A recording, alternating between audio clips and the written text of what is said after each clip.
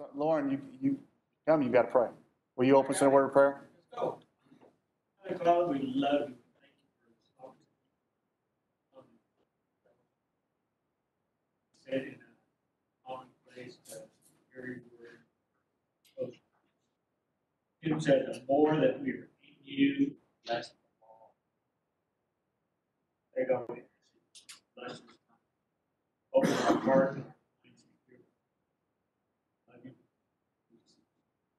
Amen. Okay, well, we're in the book of Revelation, and what I want to do is I'm trying to just give you a really simple overview to kind of frame your thinking. And then we will go back through it in more detail. But if we start with the detail, we'll get lost. But on that note, Mike, you had a question. Yeah, and About Revelation. 4, 5, 6, 7.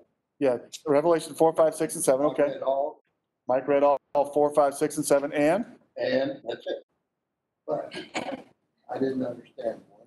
didn't understand a single word. That's what David's here for. Therein lies. Well, I was trying to ask him when he got to. Yeah, He doesn't get paid for it. I was avoiding the question.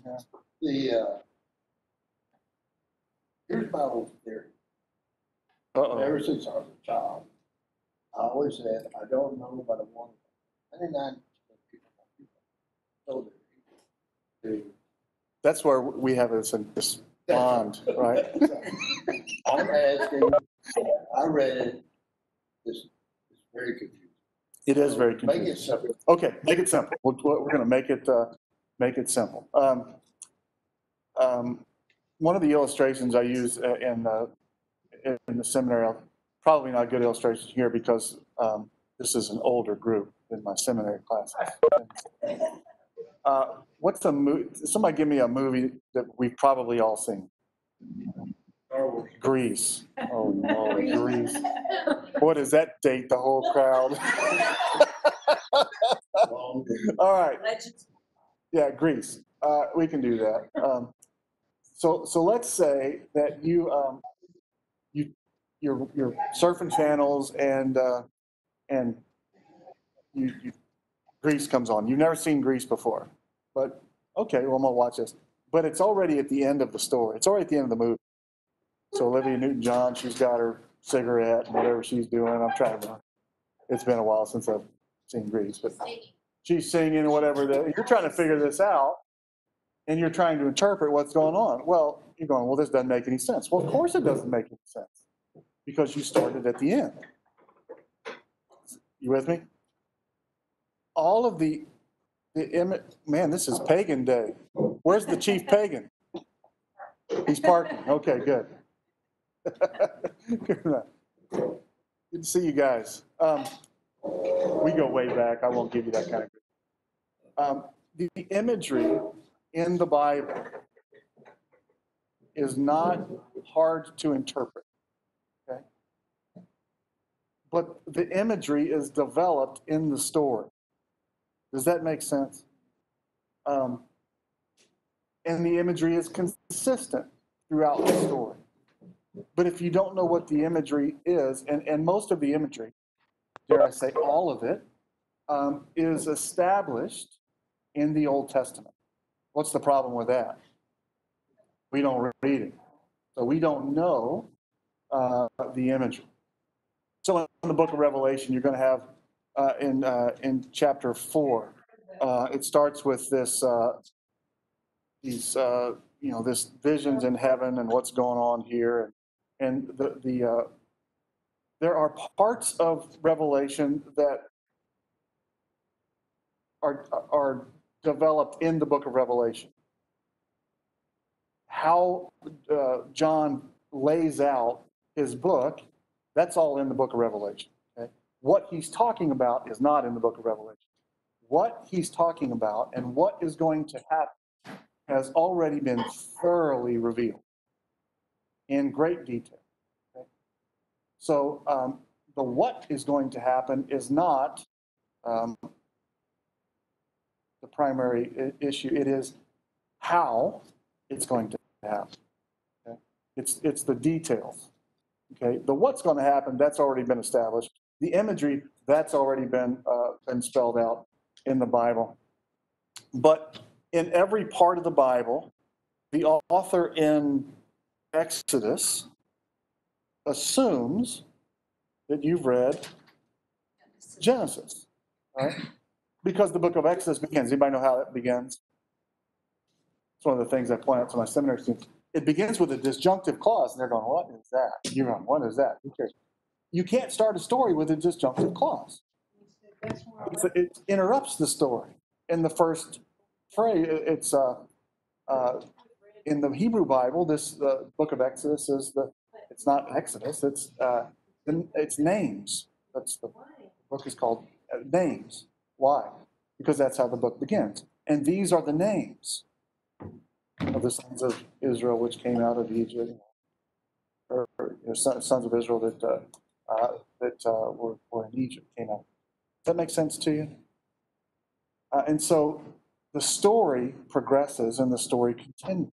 Okay? So, for example, in chapter 6, it's going to talk about these 4 living beings.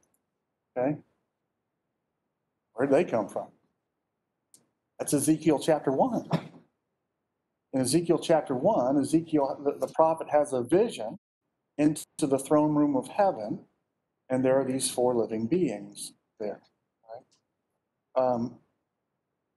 Talks about the sun being turned to black and the moons to blood.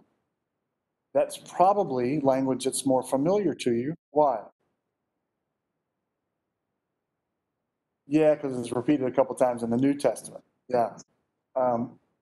In the book of Acts, chapter 2, Peter's sermon, Peter quotes Joel, chapter 2. It's actually 3:1 in Hebrew Bible, but chapter 2, end of chapter 2, talking about the end of days, when the sun will be turned to dark and the moon to blood and all that. Are you with me? That may be a good place to start. Okay. So so the folks that are just joining us, okay, let me show you a couple things, just how the book of Revelation spells out, and then I want to answer your question on how we're going to understand the imagery. Okay, I'm going to be able to tell you what it is, but then I'll give you the places to go back. Does that make sense? To go back to see the imagery. So in Revelation chapter 1, okay, this book begins with a vision that John sees, and instructions are given. Okay, and then the instructions are in 1:18, 1:19. John is told in 1:19, write the things which you have seen, and the things which are, and the things which shall take place after these things. You see that? Okay, the things which you have seen, that's chapter 1. The things which are, that's going to be the letters to the 7 churches, chapters 2 and chapters 3. And then write the things which shall take place after these things. Look at the 4:1. Look at how 4:1 begins. After these things I looked and behold. Okay? Now, after these things, turn back into the Old Testament, turn back into, we could literally go to any prophet, anyone. But we'll do Joel, because that's a book that you're, a passage you're more familiar with. So go to Joel, right? Turn over to Joel. Okay, Hosea, Joel, and Amos. All right? She said she's had enough and she's walked on. Okay, Joel.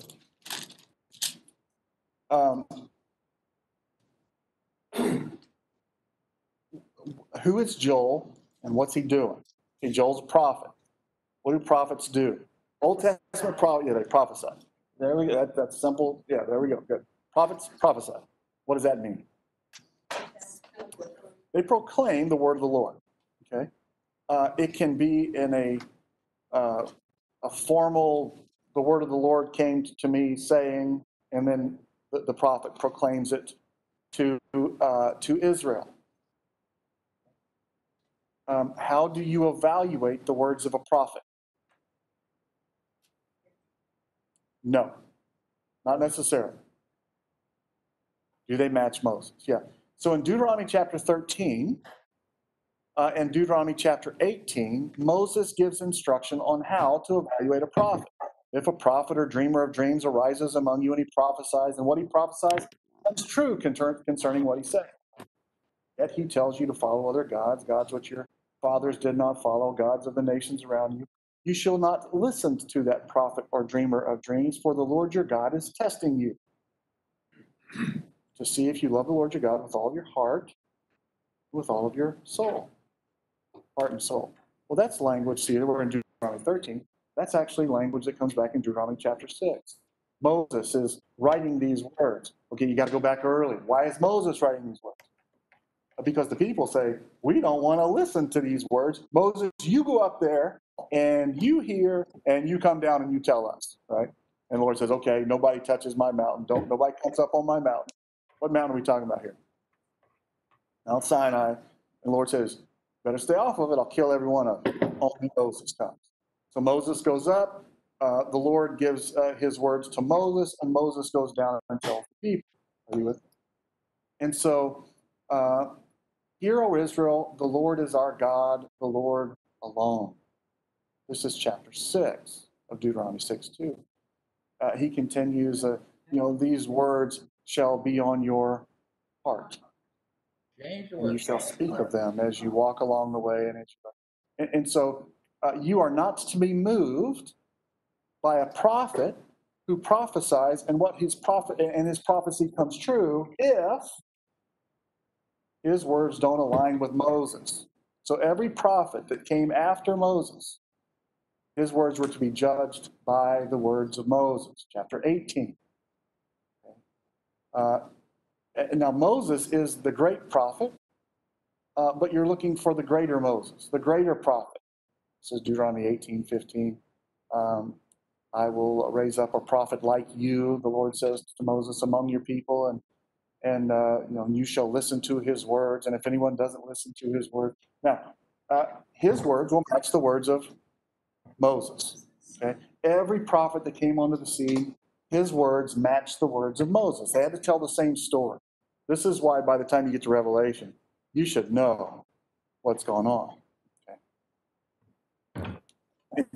In Deuteronomy chapter 32, 28, 29, 30, 31, and 32, Moses tells Israel exactly how history is going to go. You're a stiff-necked, rebellious people. You will reject the Lord. You will go after the gods of the nations. And when you do that, when you go after the gods of the nations, then the Lord will judge you per his covenant agreement with you. Per the curses that are spelled out in Deuteronomy chapter 28 and Leviticus chapter 26. These are the blessings and curses chapters. So if you reject the Lord and go after other gods, and that's the unforgivable sin. You with me? Why is that the unforgivable sin? Because there is no, there were other gods. Gods are called, the angels were called gods. Okay? And the gods of the nations are fallen angels. But there is no salvation in any other God. Are you with me? Salvation. There is no deliverance from the curses placed on creation by the Lord at the fall in any other God. He put them there, and only he can remove them through his Son. Are you with me? Does that make sense? Okay.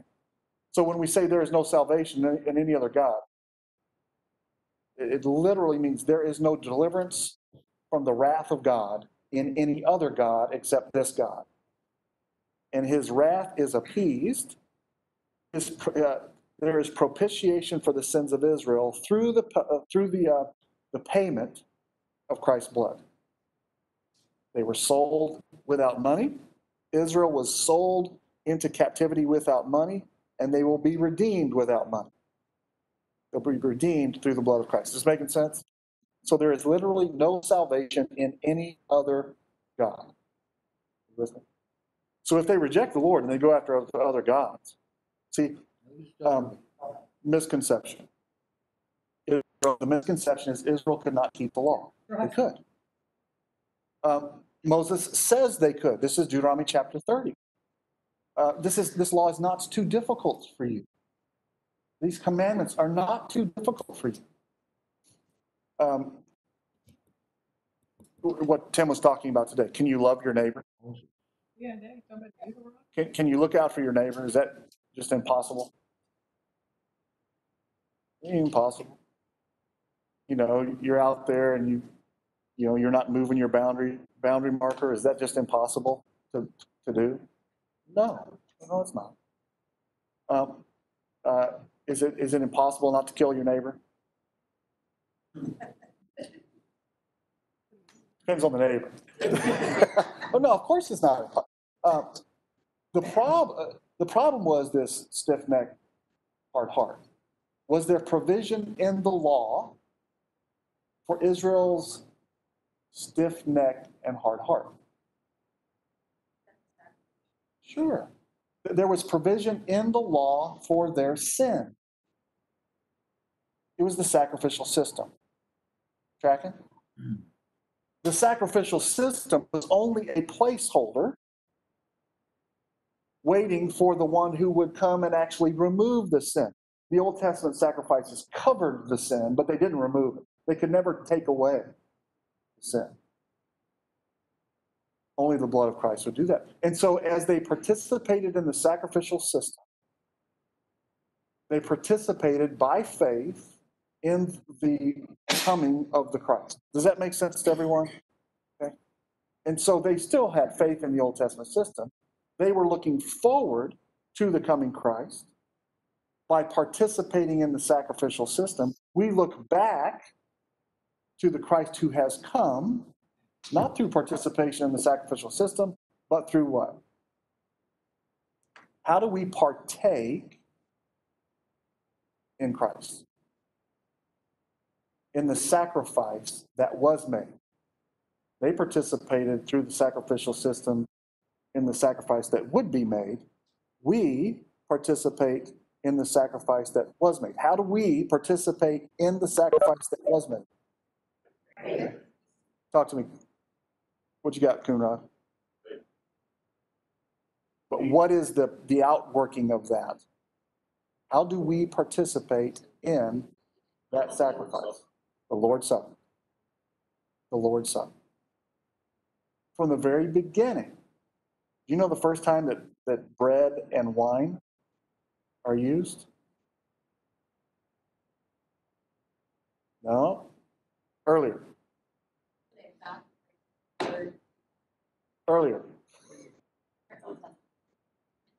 Chapter 14 of Genesis. When this king priest, whose name is Melchizedek, king of righteousness, comes and blesses Abram with bread and wine. The Old Testament is looking forward to this sacrifice that would come. And when it come, now the New Testament looks back to the blood and wine. Does that make sense? All that's to say, if Israel rejected the Lord, and they rejected the rock of the Lord's salvation, the provision for the Lord's deliverance. Who is the provision for the Lord's deliverance from sin and death? Christ is.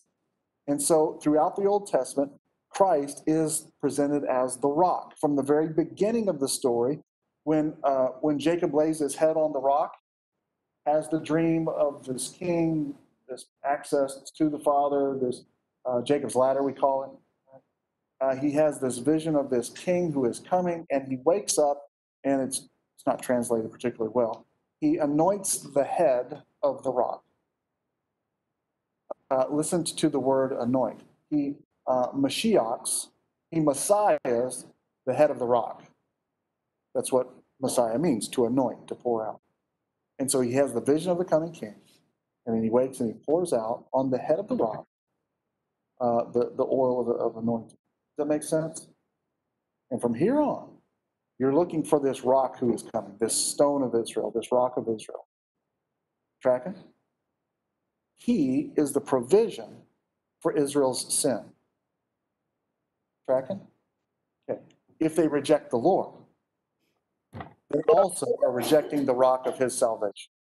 They're rejecting his deliverance, which is to come. And when they went and followed other gods, then per the covenant, God would pour out on them judgments. In Deuteronomy 26, Deuteronomy 28, Leviticus 26. Basically, they were war. Foreign nations would come. They would take all your stuff. They'd live in your houses. They'd ravage your crops. They'd ravage your, possessions, all this stuff. And if you didn't repent, they would rule over you in the land. The Gentiles would come and rule over you in the land, right? This is the book of Judges. This is what's happening in the book of Judges. The Midianites are coming, and the Philistines are coming. They're coming one after another. Israel does evil in the eyes of the Lord, follows other gods. What's coming next? Here come the Gentiles. Here comes the army, right? Here come listen to this, Joel chapter 1. Here come the armies of locusts in 4 waves. They're going to come one after another, and they're going to wipe you off the map. They're going to haul you in exile. And then Israel would repent, back to the book of Judges. The Lord would relent. He would raise up a deliverer, a salvation person, deliverer. You think of the same word, right? To deliver them from the enemy and put them back in the land. Okay? So in chapter 4, you get this vision of this seal, this sealed document. Okay? What's the sealed document? I'll get to Joel here. I want you to track the story. This is why it's hard to start in Revelation. There's 65 books of prior knowledge you need to read the rest of the story. Jeremiah, Israel is disobedient again. Okay? And so Israel is sold into captivity. Their land is taken from them. In the book of Jeremiah, it's presented as a land deed. Okay? And Jeremiah is told to take the land deed and to bury it because Israel's being sold into captivity and they're not coming back for how long? Jeremiah 29:10. Not 29:11, 29:10. 70 years have been decreed for you and for your people. So you have rejected the Lord. So I'm bringing the Babylonians, here they come, and they're going to haul you off into captivity, and you're going to be in Babylon for 70 years. Now, this is a judgment, war, right? Second judgment that would come in Leviticus 26, Deuteronomy chapter 20, famine. What does it mean, famine? How would there be famine in the land? Farmers, help me out. It doesn't rain. The rain stops, it's over. Gig's up. And no sprinkler system. The desalinization project on the Dead Sea with garden hoses running to your crops. It's just over. Absolutely. War, famine. We talked about this last week. Do you remember a story in the Old Testament where the rain stops? Elijah. Is Elijah a prophet because he prophesies the rain? No. Moses said, hey, you reject the Lord, the rain's going to stop. They rejected the Lord, so Elijah goes, hey, guess what? Rain's going to stop.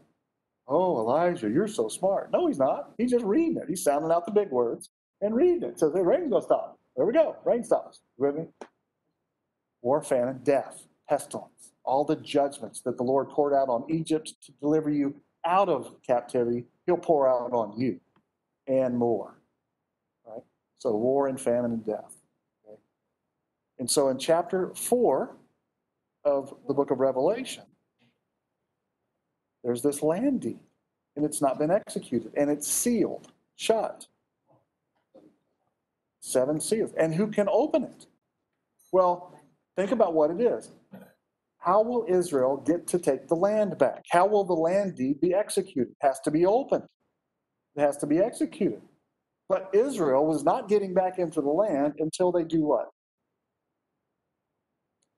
until they turned from following the gods of the nations and returned to the Lord. That's the word. Shuv is the Hebrew word. It's returned to the Lord, and he will return you to the land.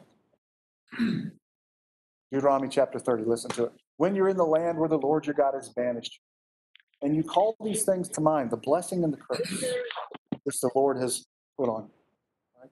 And you return to the Lord, then the Lord will restore you from captivity. Just as your fathers possessed the land, so you will possess it. And he will prosper you, and he will give you a new heart and a new spirit, and he will cause you to walk in all his ways. This is what all of the prophets are talking about. So Israel is going to be disobedient. They're going to reject the Lord. They're going to go follow the gods of the nations. What's the Lord going to do? He's going to judge them. And he says he's going to judge them for 70 years. Now, back in Leviticus chapter 26, we'll go over this every week until we get it, until I'm getting the, when I stop getting these looks and I start getting these looks, like, move it along. Okay, then we'll go back into detail. You with me? Right? But if you hear the story enough, it's going to make sense. Okay? So in Leviticus chapter 26, remember that's the other blessings and curses chapter. But what it says, if I judge you and you don't repent, then I will what? I'll judge you sevenfold for your disobedience. It says it about 6 or 7 times. Sevenfold, sevenfold, sevenfold. So Jeremiah 29:10, 70 years have been decreed for you and for your people. For I know the plans I have for you. Plans for a future and a hope. What's he talking about? The plan is not to leave you in Babylon. The plan is to return you from Babylon and put you back in the land. Are you with me? How long will they be back in the land? How long were they to be back in the land?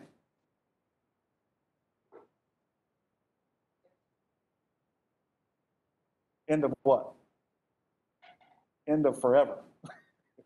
They will always be in the land. Okay, we better get this right, because otherwise we're going to miss everything. Okay. Go back to the beginning of the story. The fall, death. Okay. Was Israel believing in the Lord and in the rock of his salvation so that they would have a great life in the land then? No, they weren't. Okay.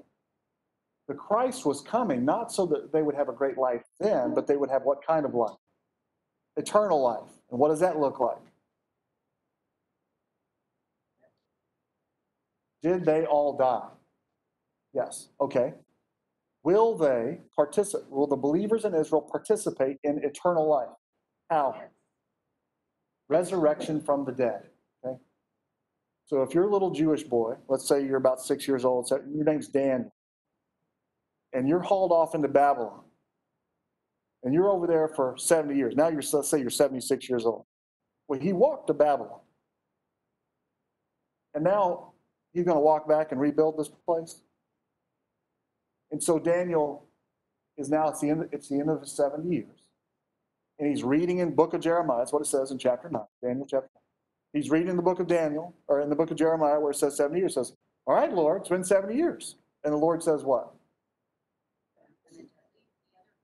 You didn't repent. Israel has not repented. And so, what? 7 times 70. So the clock's going to start when the decree is given by the one that I will raise up, whose name is Cyrus. He'll give the decree to return you to the land. Then the clock will start. And Daniel says, no, wait a second. King Nebuchadnezzar had this dream back in chapter 2 that I interpret to him, which made no sense. 4 kingdoms coming after him. I'm going, man, 4 kingdoms, that's a lot of kingdoms to squeeze into 70 years. And now at the end of 70 years, we're still in the first kingdom. Come on, Lord.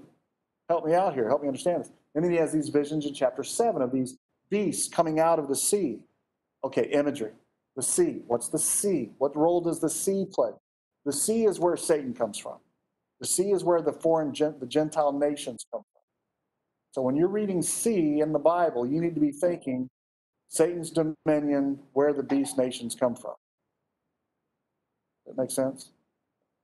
So when Jesus stills the sea, and casts out demons and sends the demons back into the pigs and back into the sea from which they came, he's saying, I can deliver you, Israel. I can save you. Just like the judges of the Old Testament delivered you from the enemy, so can I. But what had to happen in the Old Testament before the judges delivered Israel from the enemy? Israel had to do what? Repent. And so Jesus' sermons and John the Baptist's sermons are the same. Guess what they are? Repent, for the kingdom of God is at hand. And do they repent? They say, no, we hate your guts. He says, okay. Then we'll let the story continue. See? Because what story? The story of Moses. Right? So Moses tells them, look, Israel's going to reject, then my remnant will take the gospel to the Gentiles. And that's what Paul's doing. Paul is taking the gospel to the Gentiles. Listen to the book of Romans. For we have received grace and apostleship. This is Paul talking. For the bringing about of the obedience of the Gentile, the obedience of faith among all the Gentiles for his name. Chapter 11, 9, 10, 11. He's explaining that through Israel's rejection, the gospel has come to the Gentiles. But back to the story. Okay. So we've got this land deed, chapter 4 of Revelation, unexecuted. The sealed judgments, it's sealed. Who can open it? Only the Lamb.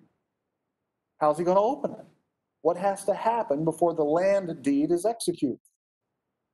Israel has to repent. How are we going to make them repent? War, famine, death. Sealed 2, 3, 4. Seal 1 of chapter 6 is this white horse rider that goes out to take peace from the land. It's translated probably, look at chapter 6, verse 1. It's probably translated in your Bible, and this is unfortunate, conquering and to conquer. Do you see that? Does everybody say that? This white horse rider, he's given a crown, and he goes out conquering and to conquer. That word for conquering and to conquer has shown up a bunch throughout the book of Gospel of John, and to all of the letters to the 7 churches. Okay? So go back to chapter 2 and 3. What word do you think that would be? I'm sure that somebody in here has Nike shoes on. That's the word. That's the word in Greek, Nike. It's overcome. To him who overcomes, I will grant to eat from the tree of life, verse 7, 2:7, 2:11. For he who overcomes, 2:17, he who overcomes, 2:26, 3:5, he who overcomes, 3:12, he who overcomes, 21, he who overcomes. How does the believer overcome? The world hates me, Jesus says to his disciples. The world will hate you, but fear not, for I have overcome the world. How do the disciples overcome? How do the disciples join in Christ's overcoming of the world? Through faith. Through faith. There's only one overcomer. There's only one conqueror in this book, in this whole Bible. And the saints overcome through the overcomer, through faith in the one overcomer. Are you with me? Everybody tracking with that? Tracking the language? Okay. Now, you've got to have some prior knowledge. Back in Daniel chapter 9. Let's go back to Daniel chapter 9. We're going to get to Joel. Yeah, we're going to get to Joel. Okay? But I've got to put Joel in the context because Joel's not, the Joel is not till chapter 6. We've got to get chapter 4 or 5 and then later into chapter 6. So in chapter 9, Daniel says 70 years. Read Jeremiah 70 years. The angel says not 70 years, 70 times 7 because you didn't repent. And then he tells him how these 70 years will go. This is in 9:24 and follow. You with me? 77s have been decreed for you and for your people to make an end to the sin and to provide what's the word, to provide a payment, a propitiation, a satisfaction, right? That Antichrist is going to enter into a covenant with Israel. That's going to begin the 70th seven, the last 7-year period, will begin with an agreement, a covenant between Antichrist and Israel. It's a false peace that has been established. Is that a good peace? No, it's not. That peace needs to be taken away. And so the white rider, the rider on the white horse, that's Christ, by the way. He's going to show up in chapter 19. But he's not going to show up in 1911 until Israel repents. And so this begins the process of Israel's repentance, to take peace from the land. How's he going to take peace from the land? War, famine, death. He's going to send all these judgments upon them, right? And these are the seal judgments to get Israel to repent so that the land deed will be executed. When will the land deed be executed? When Christ returns and establishes the kingdom. Everybody tracking? That makes sense? Okay, now, question. So, you're saying that 16, that 5? Conquering. He's all the way through all of John's books. If we did a search in Revelation chapter 6, verse 2, on the root word to conquer, okay? And we limited our search to just John, okay? I need the root here. Do this again.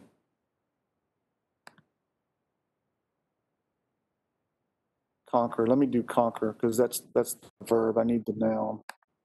I used to have a software that was really good, and now I've got this junky thing.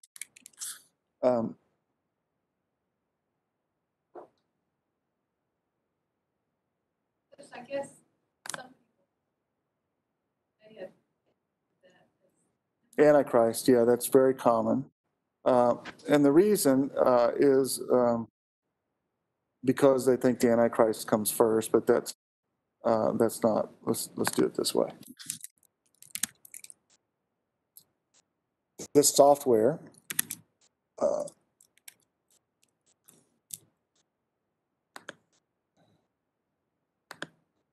stick with it. See, this is horrible.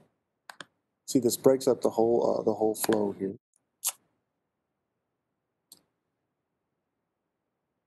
I want just John. Actually, if I do, I can do John and John's all of Johannine literature. Okay, it shows up 18 times. Okay, take courage, for I have overcome the world. That's Jesus. I am writing you, fathers, because you know him from the beginning. I am writing to you, men, because you have overcome the evil one. How have these believers overcome the evil one? Through their faith. I'm writing to you, fathers. Let's see. Verse 4. You are from God, little children, and have overcome them, because he is greater who is in you than he who is in the world. Who is he who is in you? The Spirit of Christ. Who is he who's in the world? Spirit of Antichrist. Right? That's 4:1 and following. Okay. Whatever is born of God overcomes the world. Okay. Who's born of God? The only begotten from, yeah, so all the way through John's, you can go through 1 John, all the way through the Gospel of John. It's always Christ. so to look at it. From the Lord on Israel to get Israel to repent. There we go. Right, there we go. And these are going to be poured out in the first 3.5 years of the tribulation. Okay? Is everybody tracking? Is this making sense? Okay, now. Go to, I'm still going, I'm heading towards Joel, so stick with me. Okay? Everybody tracking so far? Everybody rolling along. You only have to just listen, okay? All right. 2 Thessalonians. Go to 2 Thessalonians.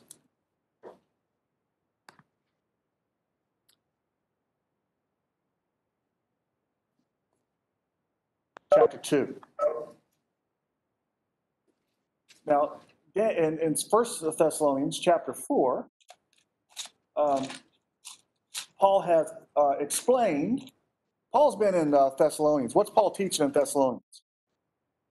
He's been teaching leadership principles. No, he wasn't teaching leadership principles. He was teaching a sermon series on 9 ways to have a successful life. That's what he was. No, I wasn't. What was he doing? He was teaching them these are Gentiles. They don't know anything about any Old Testament. None of the Bible. They don't know any of it. He's teaching them the story. Right? And he's explained to them that I do not want you to be uninformed, brethren, about those who have fallen asleep. This is back in 1 Thessalonians chapter 4, right? Sleep. He's talking about the rapture, the return of Christ for the believers when they are raptured. The word rapture there actually isn't a Greek word.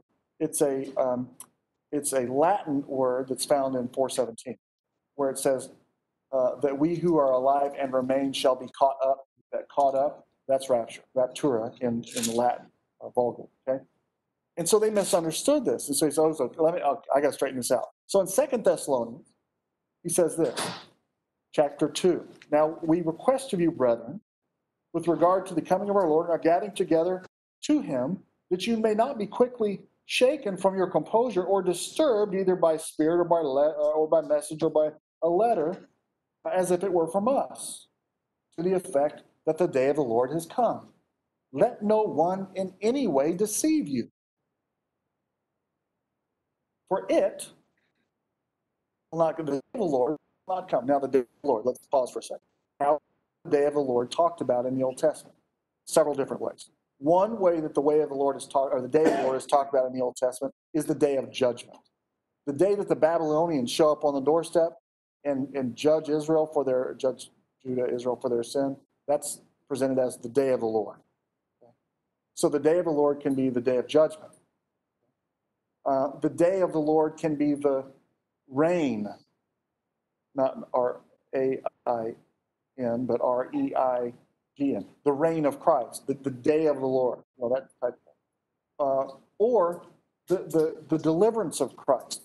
That the day of the Lord, the day of deliverance. Does that make sense? So the day of the Lord can mean a lot of things. But here we're talking about the day of the Lord, the reign of Christ, the establishment of the kingdom, that type of thing. Okay? The day of the Lord will not happen. The kingdom will not be established until the apostasia comes first. Now, there have been all kinds of teachings about what is the apostasy of the church, this, that, and everything. The reason they get apostasy of the church is because they go back to 2 Timothy. And they said, in the last days, false teachers will come and they'll entice with words and all this stuff. That's not how apostasia. Apostasia is the Greek word. And if you track apostasia back into the Old Testament, which is written in Hebrew, it's translated into the Septuagint, which is Greek. It's all over. It's the apostasia of Israel. As you look across Israel's history, what would be the greatest and most substantial apostasy that they could do?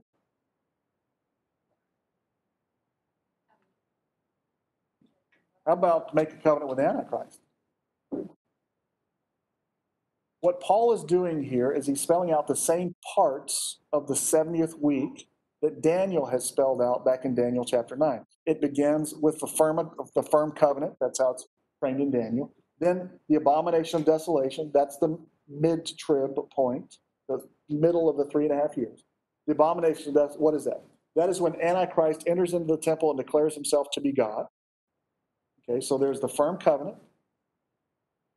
abomination of desolation, and the return of Christ. Those are the markers, the literary markers or the historical markers that are foretold in the book of Daniel to be looking for. And Paul is saying the same thing. The apostasia.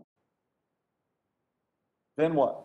Then the man of lawlessness is revealed, the son of destruction, who opposes and exalts himself above every so-called God or object of worship. He takes his seat in the temple of God, displaying himself to be God. Okay, abomination of desolation. And then the last part is the return of Christ. The final part of that is the return of Christ. I want you to turn with me to Matthew chapter 24. Joel's next, right? Do what? And Joel's next, right? Joel's coming.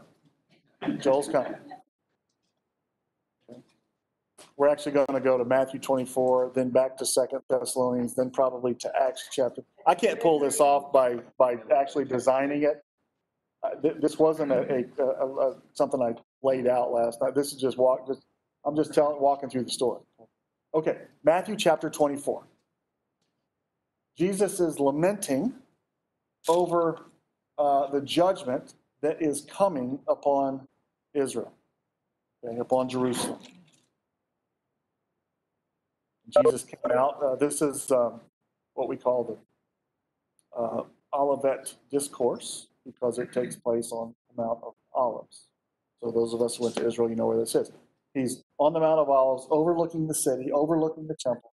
Jesus came out from the temple and was going away when his disciples came up to the temple, came up to point to the temple building and said, pointed out the temple buildings to him, and he answered and said to them, "Do you see all these things? Truly I say to you, not one stone will be left upon another. It'll all be torn down." And he was sitting on the Mount of Olives. Okay, so now they've left the temple, and if you've never been to Israel, it's just the walk up the hill. Probably take you, if you're in shape, if you're like us, it might take a week and a sandwich break. But for them, it'd take, 20 minutes? If you're talking and walking slowly. And he was sitting on the Mount of Olives, and his disciples came to him private and said, "Tell us, when will these things be? And what will be the sign of your coming and the end of the age?" What age are we talking about? The end of the age is how it's talked about, or the end of this generation. This generation will not. That age or generation language, epic or generation language, goes back to Daniel, and it goes back to Deuteronomy chapter 32. Okay. This is Israel is presented as a crooked and perverse generation, sons in whom there is no faithfulness. Israel rejects the Lord and rejects the rock of his salvation in Deuteronomy chapter 32, and this is called a wicked and perverse generation. How long does that generation last? It lasts as long as Israel's rejection lasts. This is the epic or the age that is in reference to. So what will be the end of the age, the end of your rejection, and the sign of your coming? And Jesus said to them, "See to it that no one misleads you. For many will come in my name, saying, 'I am the Christ,' and will mislead many. And you will be hearing of wars and rumors of wars. See that you're not frightened. These things must take place, but it is not yet the end. For nation will rise up against nation, and kingdom against kingdom. In various places there will be famines and earthquakes, but all these things are merely the beginning of birth pains. Then they will deliver you to tribulation and will kill you, and you will be hated by all the nations on account of my name. And at that time, many will fall away and will deliver up one another and hate one another. And many false prophets will arise and will mislead many." How do you judge a prophet again? You know how they mislead them? You know what these false prophets are doing? These prophets of Antichrist are doing? They're actually doing miracles that come true. That's how they mislead people. We've come to the place, this is a little sermon point, we'll get back to it. We've come to a place where personal experience and emotion is the validation of truth and not the text, which is why nobody knows the text, because they don't think it's any validation of truth. It's their personal experience. Okay, back to it. "But the one who endures to the end shall be saved. And this is the gospel that shall be preached in the whole world, to witness to all the nations. The end shall come. Therefore, when you see the abomination of desolation, which was spoken through who?" See, this is nothing new. I always tell my students, if you have a question in the Bible, just turn left. Very little of it is brand new. It's all just rehashed, repeated. Have you not read? Just what Jesus always says to the Pharisees. Have you not read? No. Well, that's the problem with us. We're a bunch of Gentiles. We don't know anything. We don't, Old Testament, who's reading that stuff, man? That's old boring stuff. We want to hear Jesus stories and then leadership principles. I want leadership principles. Leadership. You want leadership principles, follow great pagan leader. He'll teach you how to be a leader. Greatest leader was Jesus. None of those leadership principles. The Jesus leadership principles will get you killed. So don't go that way. It's not going to work out well for you in this life. Eternally, yes. Temporarily, not so much. Okay. Therefore, when you see the abomination of desolation, which was spoken of Daniel the prophet, standing in the holy place, let the reader understand. Let all those who are in Judea flee into the mountains, and let him who is on the housetop not go down to get his things that are in his house. Let him who is in the field not return to get his cloak. But woe to those who are with child and those who are nursing babes in those days. Pray that your flight may be in the winter, when may not be in the winter on the Sabbath. For then there will be a great tribulation, such as not has occurred since the beginning of the world until now, or never shall be. And unless those days have been cut short, and we already know how long this great tribulation is going to be because Daniel's told us it's 3.5 years. The tribulation is 7 years. The great tribulation is 3.5 years, the second half. Unless those days had been cut short, no life would have been saved. But for the sake of the elect, who are the elect? Yeah, when you read the Bible and you see the chosen ones are the elect, that's Israel. Okay? Those days shall be cut short. Then if anyone says to you, behold, here is the Christ, or there he is, do not believe him. For false Christs and false prophets will arise and will show great signs. How about that? And wonders. For what purpose? To mislead, if possible, even the elect. Behold, I've told you in advance. If therefore they say to you, behold, he's in the wilderness, do not go forth. If the Christ is in the wilderness, don't go forth. Well, why wouldn't you go forth? This is New Testament, right? This is Matthew. Okay. Old Testament was before the New Testament. See how that works?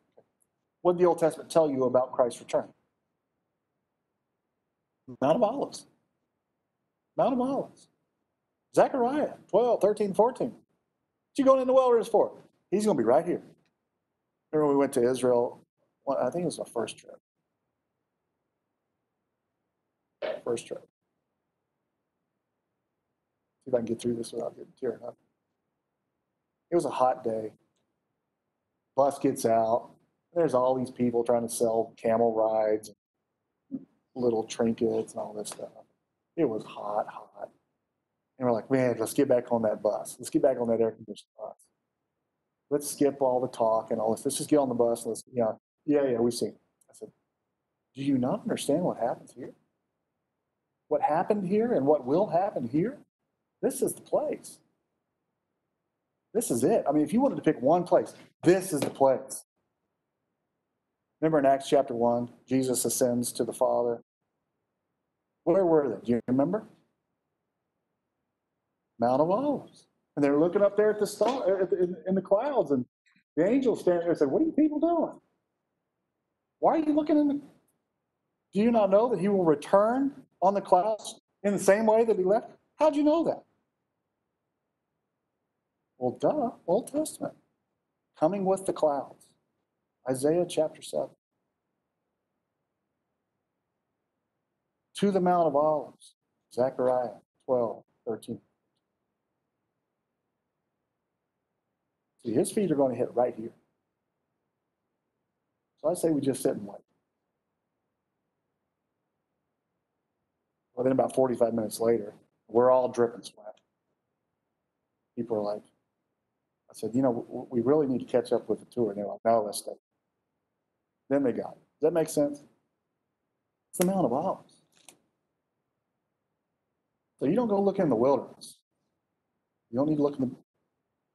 You'll see it. There won't be any mistake in this. He's coming. His feet are going to touch down. He's going to go head north, and he's going to wipe them out. So if you're saying here he is or there he is, For just as lightning comes from the east and flashes to the west, so shall the coming of man be. Wherever the corpse is, the vultures will gather. What's he talking about? He's going to touch down. He's going to head north. He's going to wipe them out. You know what? These are the kings of the earth. The rulers take counsel together against the Lord and against his Christ. Psalm 2, Psalm 110, Isaiah 63. Passage after passage after passage. Old Testament. He is going to kill them all. It is terrifying. They don't stand a chance. This is the biggest massacre easily in human history. So believers, don't make the mistake of thinking a delay in judgment is no judgment at all. He's coming. Now's the time to tell them to escape the wrath that is to come. That makes sense? So this is all in the story. Acts chapter 1, ascension. Acts chapter 2, now Peter's preaching a sermon.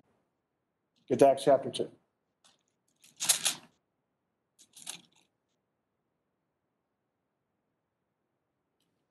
It's on the day of Pentecost. You remember the story. Now all the Jews, verse 5, who were living in Jerusalem, devout men, from every nation under heaven, they heard this sound. And when the sound occurred, the multitude came together and bewildered because each one was hearing them speak in their own language. So you remember the story. The disciples are there.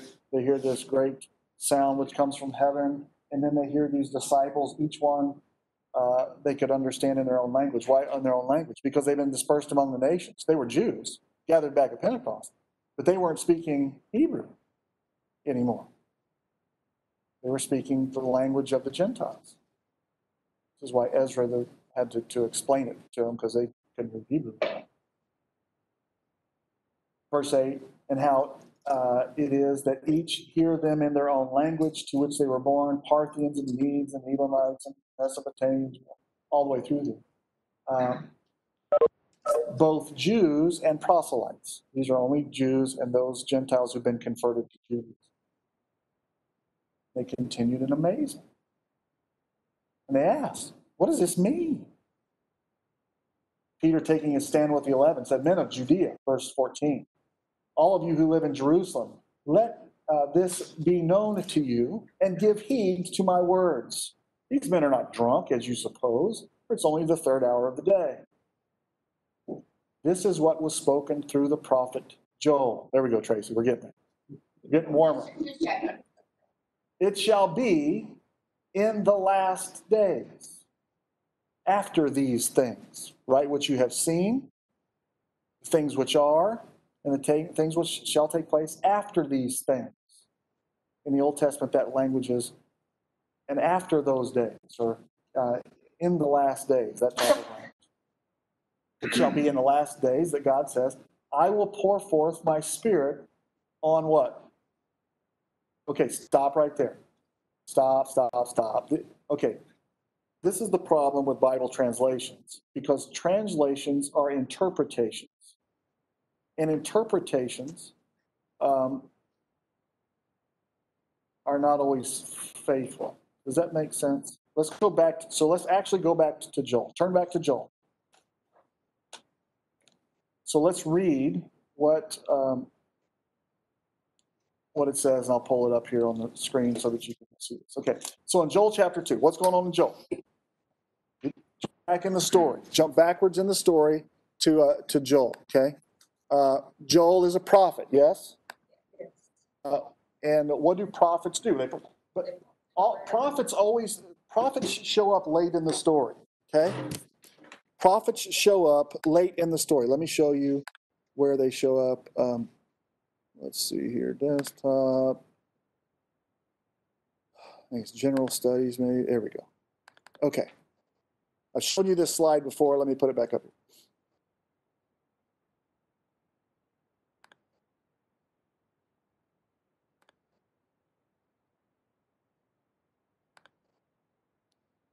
Oh. See how great that works? There we go. Okay. The blue books at the bottom. These are the writing prophets. The writing prophets show up during the kingdom, right? So we've got transition in the judges, transition from the judges to King Saul, and then to David, and then to Solomon. And it's in the Kings that the prophets show up. Why are they showing up now, the writing prophets? Okay? Why are they showing up now? What are they saying? What's Israel doing? They're rejecting the Lord and they're going after other gods. So what do you think their sermon is? Repent, or return, or you're going to be judged. For what purpose is the judgment coming? So that you will repent. Yeah, and if you repent, then what? It'll all be good. The problem is they're not going to repent. Not yet. And so judgment is pronounced. Sins are listed. Judgment is pronounced. You didn't repent. You're getting hauled off. And then the author, the prophet, looks forward to the last days. He says, now, let me tell you about what's going to happen in the last days when you ultimately do repent. When Israel is delivered. So in the book of Joel, the locusts are coming. You're evil. You've done evil. So the armies are coming, 4 armies in succession, one after another, and they're going to clean your clock. Chapter 2, verse 1, blow the trumpet in Zion and sound the alarm on my holy mountain. Let all the inhabitants of the land tremble, for the day of the Lord is coming. Surely it is near. A day of darkness and a day of gloom, a day of clouds and thick darkness, as the dawn spreads over the mountain. So there is a great and mighty people, like there has never been, nor will there ever be again. Okay? So this day of the Lord is the judgment that's been placed upon Israel. Okay? And the fire consumes them, continues. Okay? Verse 11, let's pick it up there. And the Lord utters his voice before his army. Surely his camp is very great, for strong is he who carries out his word. The day of the Lord is indeed great and very awesome. Who can endure it? Yet even now, declares the Lord, return to me. Sound familiar? With all your heart, with fasting, with weeping, with mourning, and rend your heart, not your garments. I don't care about your torn garments. I want a torn heart. Now returns to the Lord your God, for he is gracious and compassionate and slow to anger and abounding in loving kindness and relenting of evil. Who knows whether or not he will turn and relent and leave a blessing behind. So blow the trumpet. Consecrate a fast, right? He's exhorting them. Do not fear. Let's jump down a little bit. Verse 21, chapter 2, verse 21.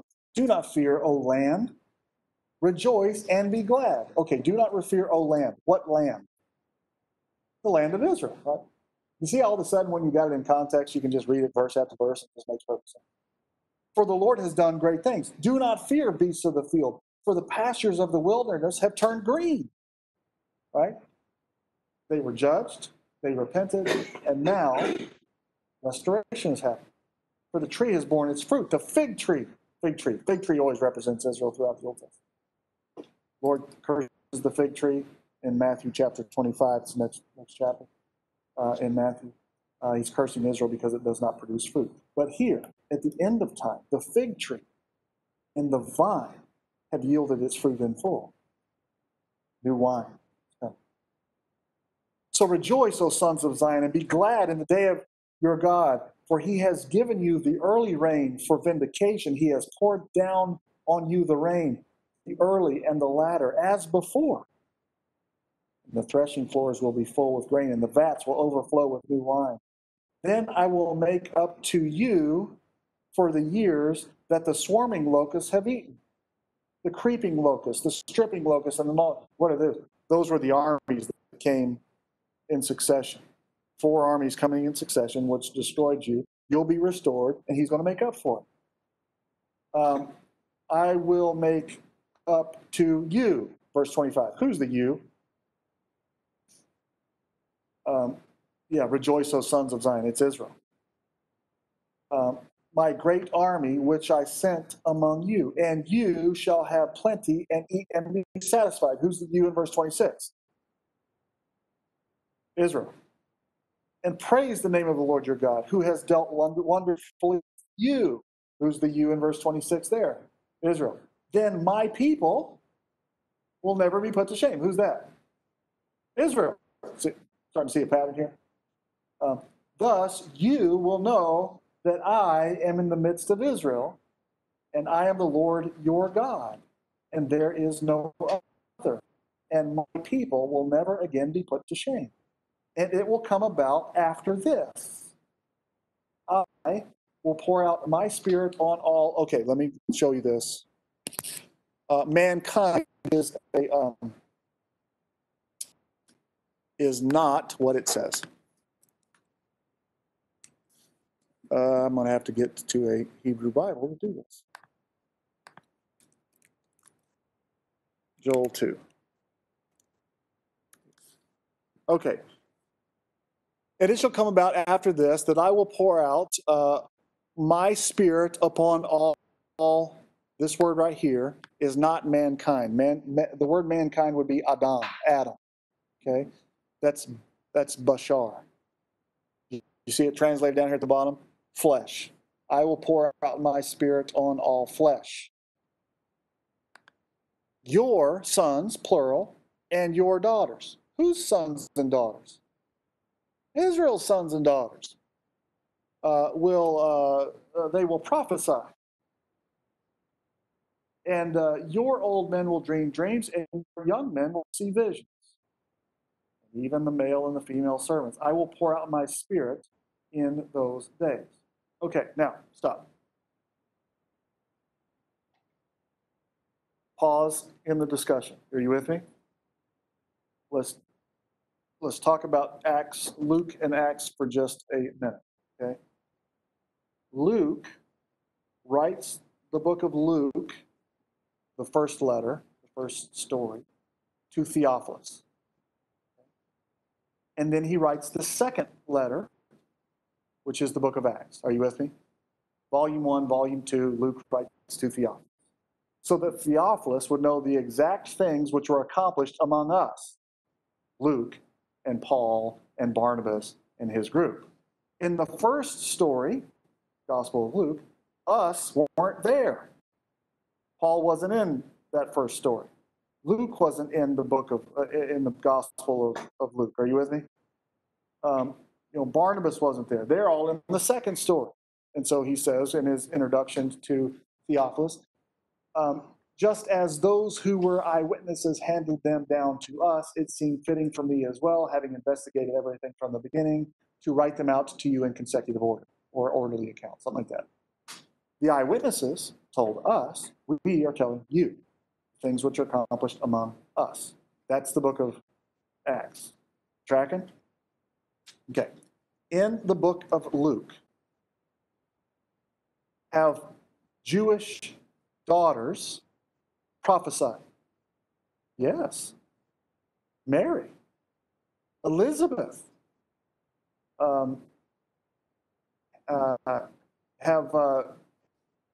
have sons prophesied. Zechariah is prophesied. Yeah. Who's the old priest? What's his name? Blank. Simeon prophesies that he was told that he would not die until he held Israel's deliverance. Sons and daughters are prophesying, dreaming dreams and seeing visions before the great and terrible day of the Lord, until the judgment that is coming. He says, and I will pour out my spirit on all your flesh. Peter says, this is it. We have received the spirit of promise from the Old Testament, given to us by Christ, not here, not in Acts chapter 2. They received the Spirit back in John chapter 20. After Christ's resurrection, he breathes on them and says, receive the Spirit. And now through the ministry of the Spirit, they, the disciples, would be Christ's eyewitnesses to the nations. Does that make sense? And so they're going, what do you do? What are y'all doing? This is it. The story is continuing.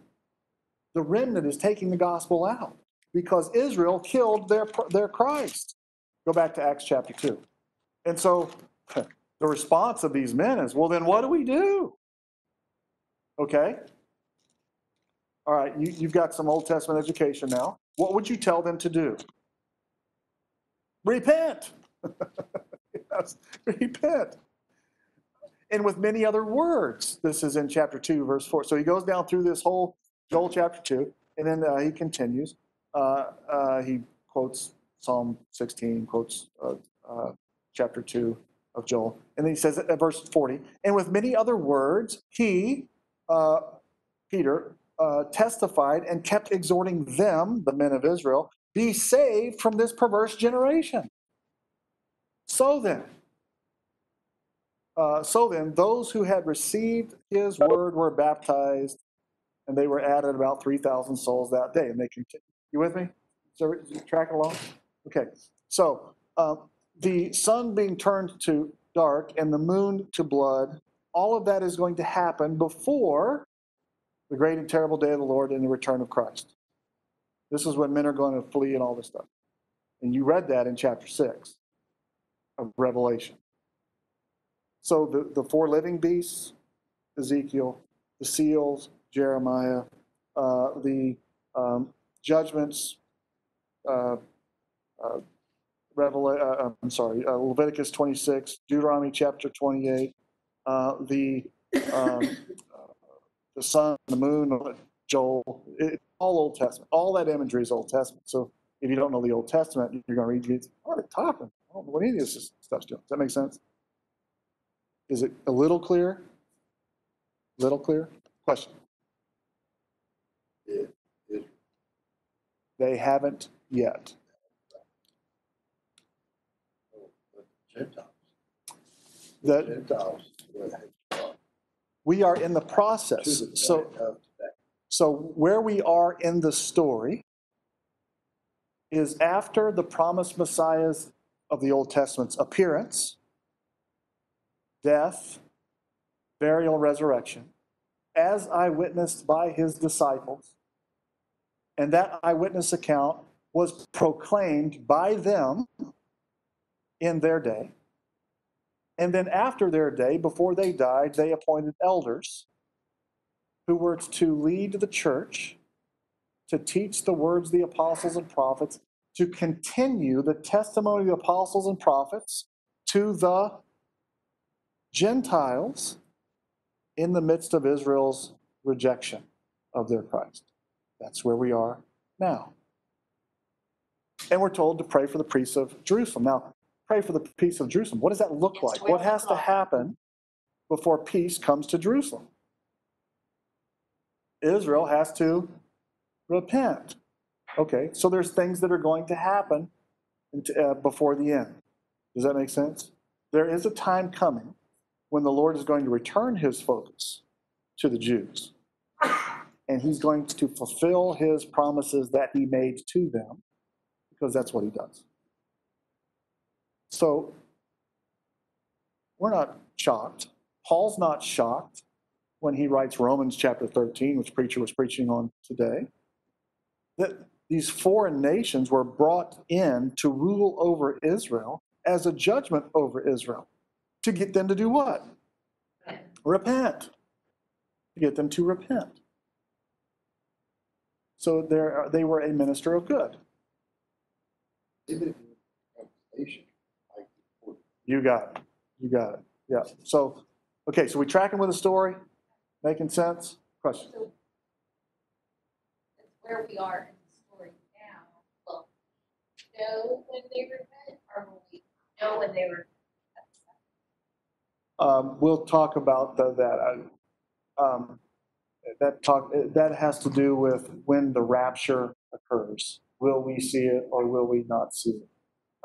But we'll get to that. So that's coming. We'll get to that. But where we are right now in the story is we're a bunch of know-nothing Gentiles. We're supposed to be know-something Gentiles. So How do we go from know nothing to know something? Study what? The words of the apostles and prophets. It's the only access that we have to God's plan, God's word, so that if we know the story and where we are in the story, we can interpret life. Makes sense to us. You with me? Good? Say, well, man, at some point we're going to get to Revelation. Okay, well, as I told you, we're going to have to build some momentum so that you've heard this enough, right? So everybody's tracking when everybody's like, oh, where? And you can start like my boys. They can probably tell you this whole story. They say, oh yeah, he's going to go to these classes. Does he not know that he does this every week? Once you start saying that, then we're going to be good. Then we're going to start teaching. Good. Bless your heart with that guy. We love you, Andy. It's good to see you, man. Hullabaloo, connect. Let me close the word of prayer. We'll be done. Lord, thanks for our day. Thank you that nothing takes you by surprise. That you are sovereign in every single thing, every single action, every event. And because we have faith in Christ, we have nothing to fear. Because the King's coming to resurrect from the dead, to give eternal life. But while we're here, Lord, help us be faithful. Share the good news of the Christ who has laid down his life for us, has ascended to your right hand, where he waits for your enemies to be made a footstool for his feet.